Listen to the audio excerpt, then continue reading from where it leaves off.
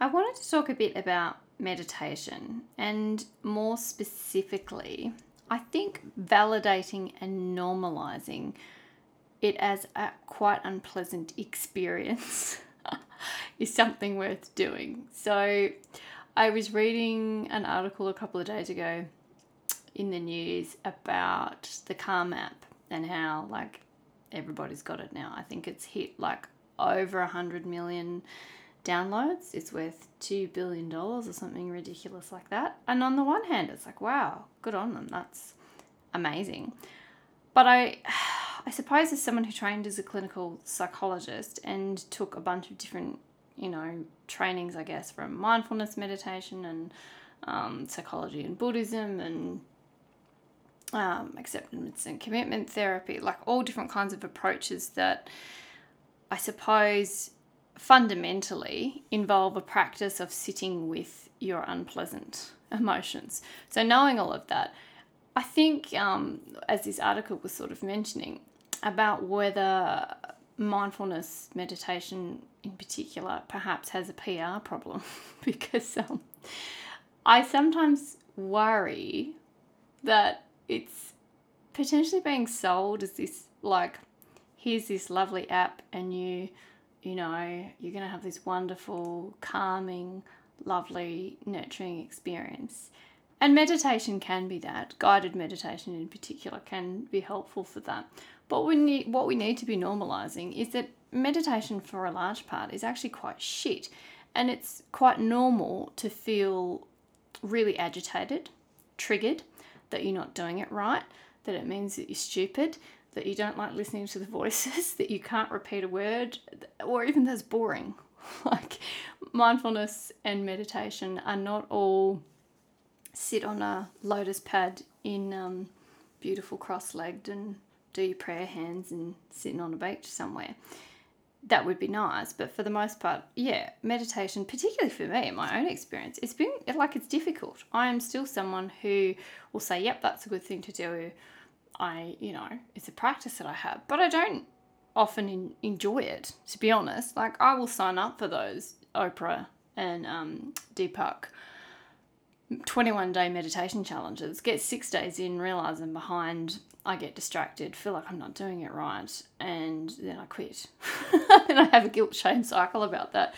But it's normal. It's a normal part of the practice. What works better for me often, especially with limited time and kids around and all that kind of stuff, is to engage my children in it as well. Sometimes when I can, not all the time.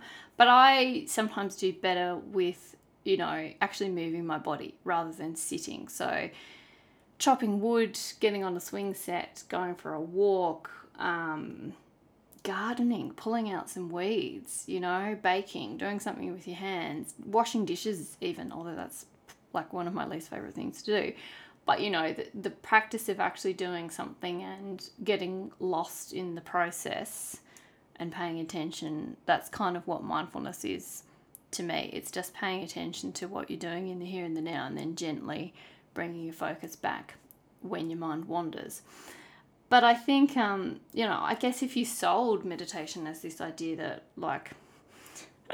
yes, it's about being open and curious and being able to sit with difficulty, but some severe difficulty and feeling really unpleasant, maybe people wouldn't want to do it. So it's an interesting thing to think about where I suppose the mainstream view of meditation and how is it supposed to make you feel and how you're supposed to do it will go now that so many people are doing it. And apps can definitely help with that. But it is not necessarily, in my mind, meant to be something that is immediately pleasant and rewarding. There's more of a kind of discomfort, resilience that I think is important to know. And that if you're not enjoying it and if you're finding it actually really uncomfortable and unpleasant, that's quite normal. And you sort of just keep going. Or you try a few different practices. So is it meant to suck? Yes. Yes, it's very, very normal for meditation to feel like it sucks. Even if you have been doing it in some sort of practice for years and years and years and years.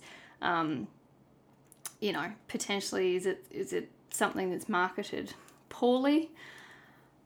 I don't know. I guess for me, I think I look at all the reading and research and experience that I've had, and I think, well, Buddha didn't have a slick marketing strategy. The idea of suffering was still sold pretty well. So, you know, the Buddhists have had some success with that, you could say, without the need to sort of make something seem like it is meant to be this amazing, frothy, luxurious event. It's hard. Meditation is hard, and it's unpleasant, and it will bring up all sorts of things for you. But you persist and you keep going. It's a destination. It's not necessarily something that you're like, yep, cool, tick that off my list, I've done it now. But I suppose what I wanted to communicate from me to you is that it's very, very difficult. It is very difficult. I find it very difficult. And when you are someone who has trained in different types of meditation and different types of urge surfing, as we call it, sitting with difficult emotions, it gets harder to do, because then you have the thoughts that you're supposed to do this better and you're supposed to know what you're doing, and you teach this to other people. So it is just a beautiful cycle. But I think, yeah, it is meant to suck. We need more people, particularly in a position of experience, giving people the real insight that yes, meditation does suck 100%, but it doesn't suck 100% of the time, all the time. So it's a matter of just keep coming back to it, just keep coming back to it, just keep coming back to it. All right, talk to you next time.